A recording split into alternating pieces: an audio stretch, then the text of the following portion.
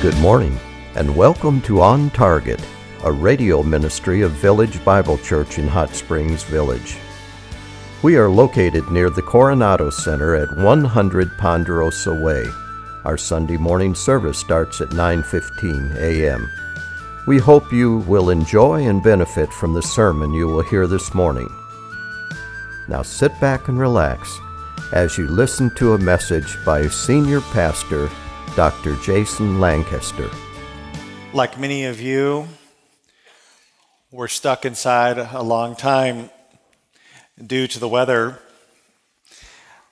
It was about 11 days from my family, which felt like 11 years. You think you had a hard time dealing with your spouse? Well, add a few more in there. That's what I had to deal with, and they had to deal with me. But it feels good to be out and about again.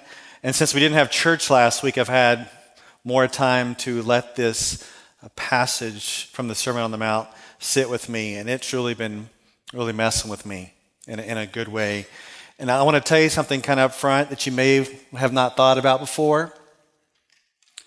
But when we talk about Christians living a holy life, walking in holiness, that also includes the way you treat people, including difficult people.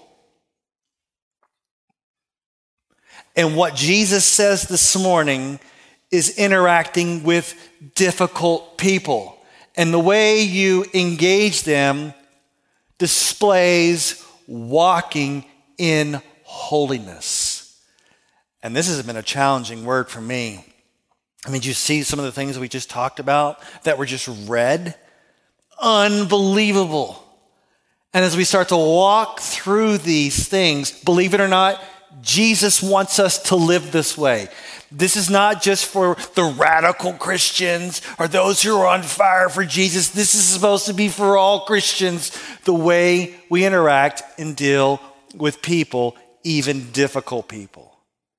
And so this morning, we're going to talk about speaking the truth. We're going to talk about self-sacrifice. And lastly, we're going to talk about loving our enemies. So let's start out with truth speaking. Look at Matthew chapter 5. We'll start in verse 33. Again, you have heard that the ancients were told, you shall not make false vows, but shall fulfill your vows to the Lord. Now, what's happening here is Jesus is condensing a number of Old Testament verses concerning oaths to sum up the common teaching of the day. When someone took an oath in the name of the Lord, then they were to do it.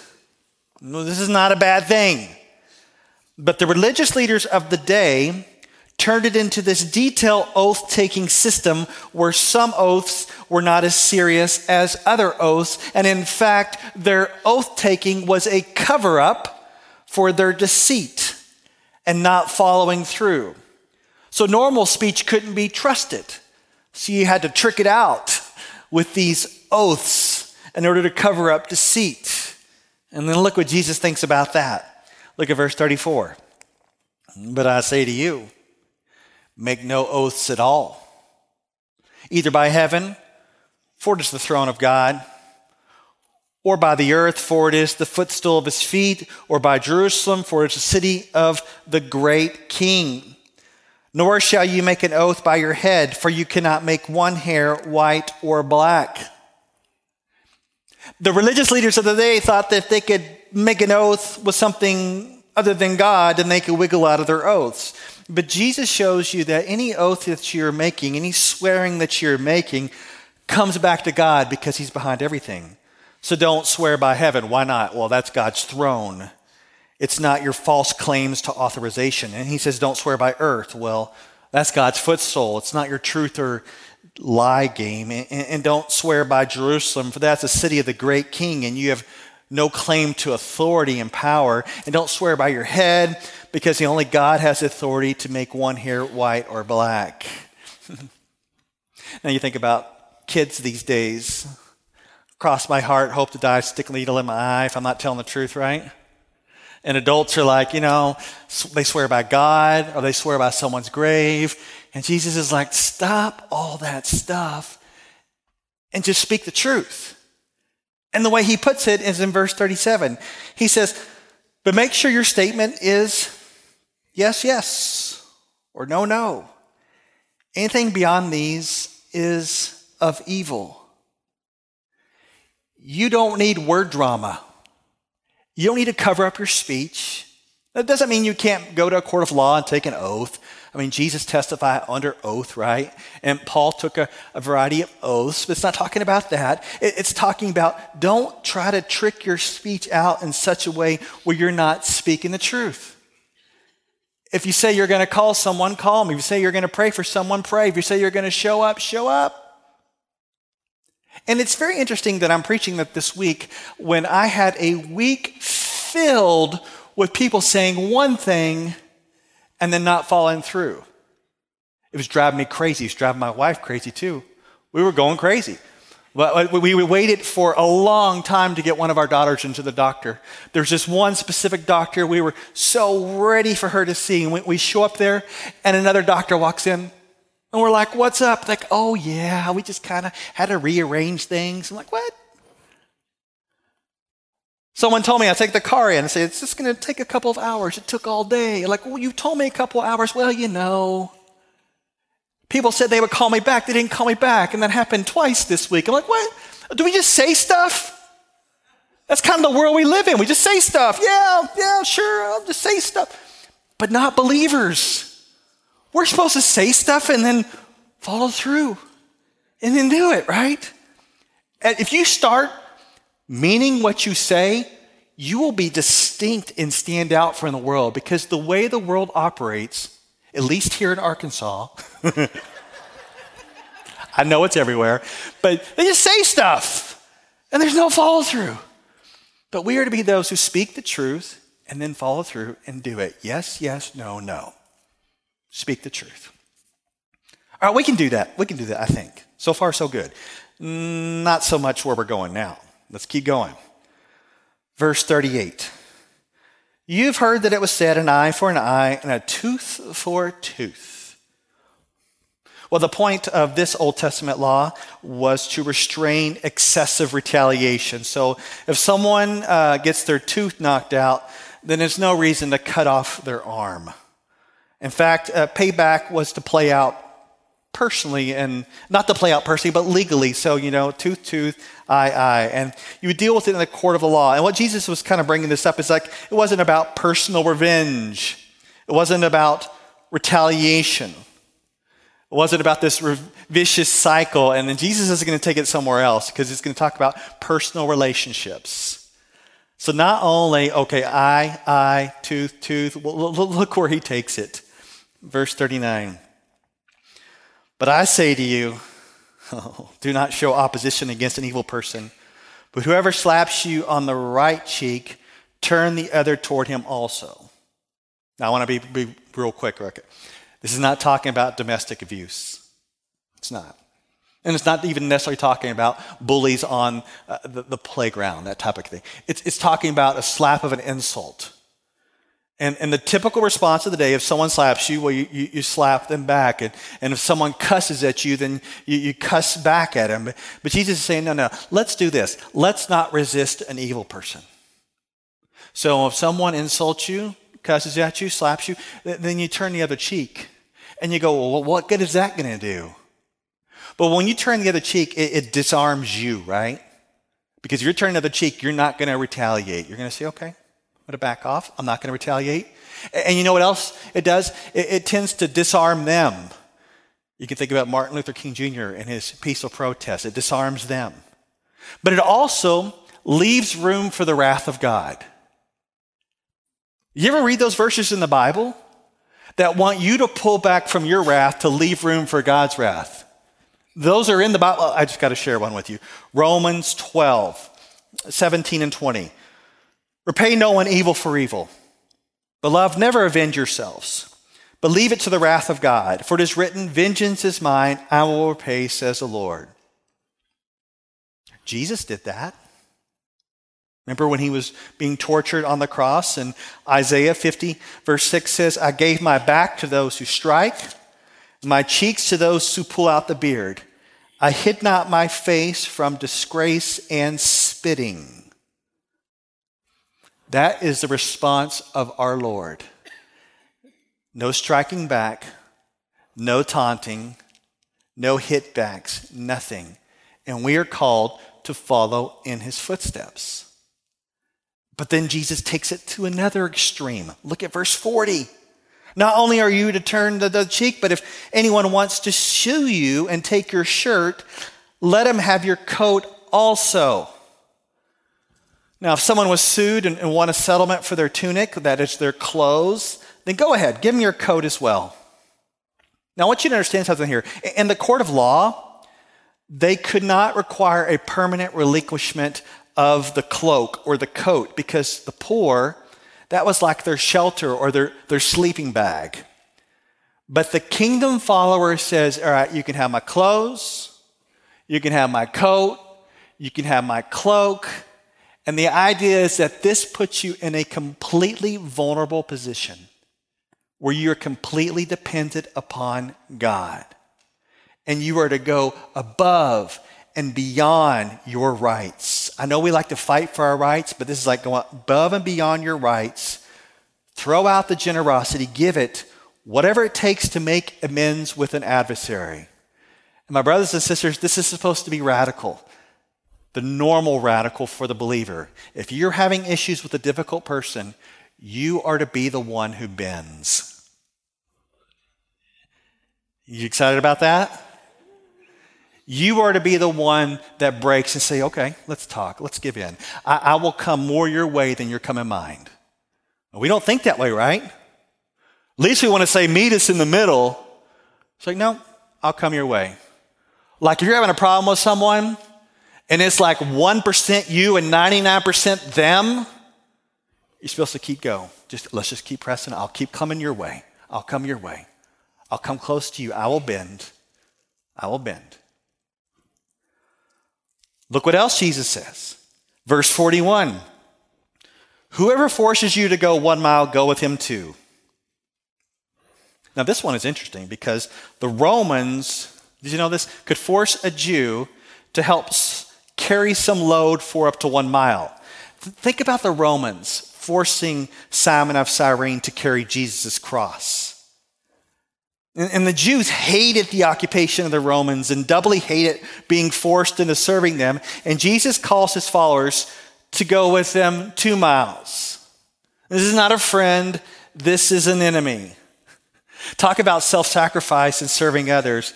Why would we go above and beyond serving others who are against us? Because when we are serving others, we're doing exactly what God has done and serving even us who was against him. We're imitating him. So you can just think about, for those of you who are employed, which is probably none of you anymore, but so for some of you, you are employed, your boss asks you to do something, take it to another level, do even more. For those of you who are children and your parents ask you to do something, take it to another level, go even further. I'll just take it even further. And for those that you're serving, maybe those who are over you in some capacity, take it even further. I will continue to bend. I will continue to serve. I will continue to love. I'll continue to sacrifice my time, my energy to take it even further to love you. Jesus says in verse 42, give to him who asks of you, and do not turn away from him who wants to borrow from you. Now this one causes the most trouble for me, and maybe for you too. It's saying if someone wants to borrow from us or begs from us, then we should willingly give it to them. And if you're already turning the other cheek, and if you're already giving away your coat and going the extra mile, then what's the big deal by helping someone who needs your help? It should be normal. Now, of course, you need discernment because the Bible also says, you don't work, you don't eat. This is not a verse for you to enable your grown child financially. It's not what it's talking about. I'm not talking about that at all. But it is talking about that you must be willing to give to those who are in need. We're not focused on ourselves. We're not focused on our needs, but we're seeking the welfare of others. And I believe that we can live this way because this is exactly what Jesus did for us. We were begging in our sin. We were lost. And Jesus moved toward us. He redeemed us. He saved us. A sacrifice on the cross. Filled us with His Spirit. Now we're to move toward others in a sacrificial way. We are to bend. We are to be open with our hands and willingly give generously. Jesus continues on. This is some hard-hitting stuff. He says, you have heard that it said, verse 43, you have heard that it was said, you shall love your neighbor and hate your enemy. Now, the Old Testament said, love your neighbor. That's what the Old Testament said. And the leaders taught that the extended version was, hate your enemies. That's not the teaching of the Old Testament. But the teaching of the day stirred up many in vicious cycles of hate. And when you hate someone, just seeing them or hearing about them can start you spiraling out of control. So how do you break out of this cycle of hating someone? Let me help you out before we even go into further. How do you break out of this cycle of hating those who you disagree with politically? Is that better for you now? Are you with me now? Okay. All right, let's keep going, all right? Verse 44. But I say to you, love your enemies and pray for those who persecute you. This is similar to another place where Jesus teaches that your neighbor you're supposed to love includes your enemy. Your neighbor who you're supposed to love includes your enemy. Don't be that guy or that girl who says, Jesus, can you please tell me who my neighbor is? Not a good question. He's already answered that, by the way, the whole Good Samaritan story. Yeah, your neighbor's even that one that you hate. Yeah, that's the one you're supposed to love and to serve. The one that's your most hostile enemy. Yeah, love that person and pray for that person. If you have problem with people, even politically, if you can't even turn on the TV without going nuts, start praying for that person. Watch your heart and your disposition change toward them. Whether it's on TV or in person, pray for that difficult person, even that one who may be hostile and against you. Think about Jesus on the cross, put there by his enemies. What does he say? Luke 23:34, and Jesus said, Father, forgive them, for they know not what they do. This is supposed to be normal for believers. We are to pray for our enemies, those who are against us, difficult people. We are to pray for them, move toward them. We're the ones who bend and are open. Jesus explains the rationale in verse 45. So that you may prove yourselves to be sons of your Father who is in heaven. For he causes his sun to rise on the evil and the good, sends rain on the righteous and the unrighteous. Think about last night. Think of all the wickedness and evil that happened in this world last night. Think about it, all across the globe. And yet Jesus, the Father, still causes the sun to rise. It says, here, you can have this sun. Still sends the rain on the righteous and the unrighteous. Still blessing those. And if that's the way our Father can do that, those of us who are followers of Jesus and we have been reconciled to God our Father, we are to treat people the same way that our Father does. Almost like Father, like Son. Takes it to another level. Verse 46. For if you love those who love you, what reward do you have? Even the tax collectors do the same. And if you greet only your brothers and sisters, what more are you doing than others? Even the Gentiles do the same. Jesus is calling us as followers to go above and beyond the way the world functions.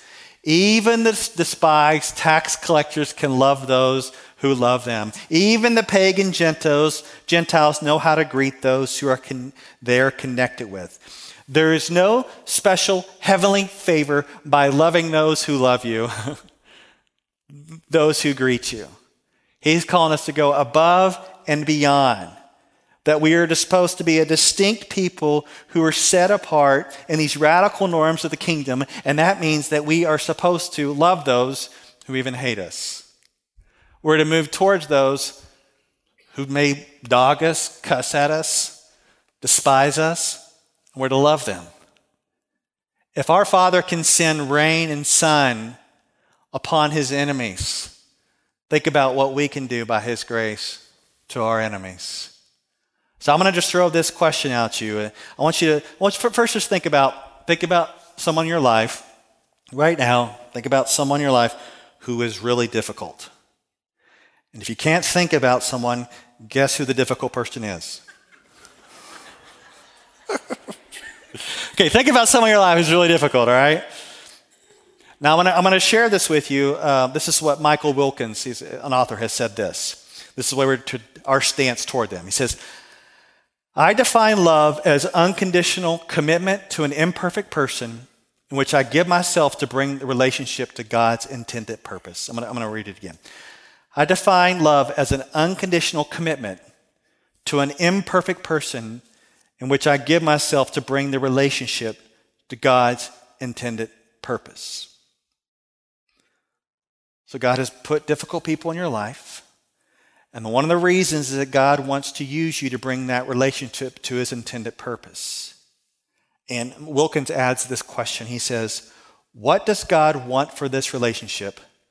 And how can I best give myself to bring it about? What does God want for this relationship? And how can I best give myself to bring it about? That includes every relationship, from those close to us and those who are enemies. Ask what God wants and how you can bring it about in imitation of your Father. And this brings us to Jesus' last statement, verse 48. Therefore, you shall be perfect as your heavenly Father is perfect. This is no different than the calls in the Bible that say, be holy, for I am holy. And we tend to think of holiness, like if I asked you, are you living a holy life? You would probably tell me something like, well, I try not to, get drunk, or I try to read my Bible and go to church. But have you ever thought about holiness in terms of, turn the other cheek? How are you doing with that? How are you doing praying for your enemies? How are you doing serving difficult people in your life? How are you doing bending toward those who are against you? How are you doing with that?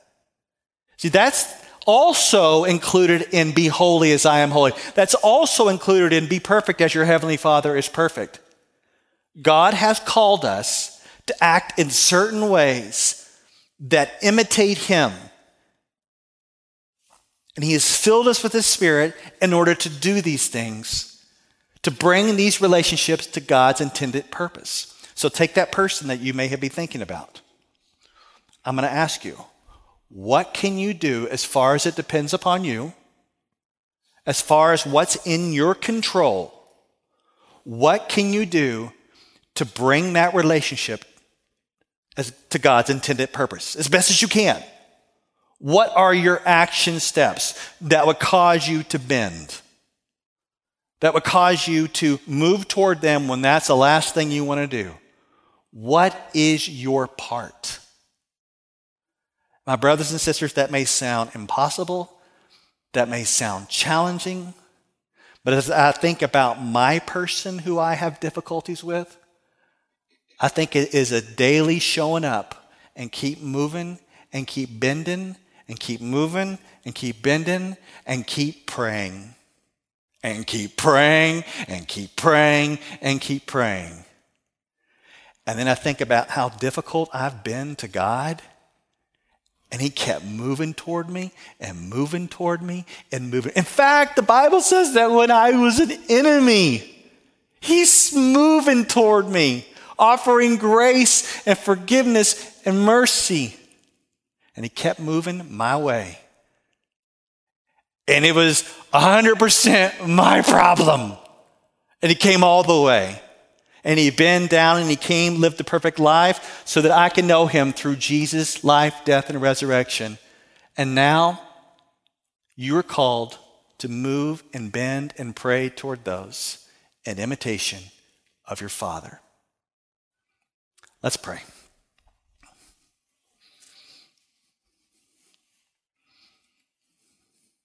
Father, you have secured our lives by sending your Son to die on the cross. And we, while still sinners, Christ died. While enemies, Christ died. You moved, you bent. Jesus, you came for us. And we look at your teaching, Jesus, and we say, this is impossible. But with you, with your mercy, with your power, it is possible. And Lord, so many of us want to fight for our rights. We want to retaliate. And if you're like me, Lord, the people in here, if they're like me, they know we want to blame shift. We want to justify. We want to explain why we have to do something that's going to hurt someone else, ignore someone else, diss someone else. So Lord, I just ask you would help us this morning to put all of our excuses aside and start to move toward that difficult person that we need to love. To not dress up our fancy words, to not try to make ourselves look better, to not explain that it's 99% them and only 1% us, but just to bend, to be broken, to be vulnerable, to move toward them. And we can't do this without you, Lord, because it seems impossible. And so we're asking for your help, for your grace, and for your mercy. And show us how to be perfect, how to walk in holiness, how to be holy as you are holy. And we're asking this in Jesus' name. Amen. We hope you enjoyed this message. It was preached recently at Village Bible Church. You can hear this message or let others know about it by visiting our website at vbchsv.org. or call us at 922-0404. Meanwhile, have a blessed day as you walk along the way, guided by God's Word.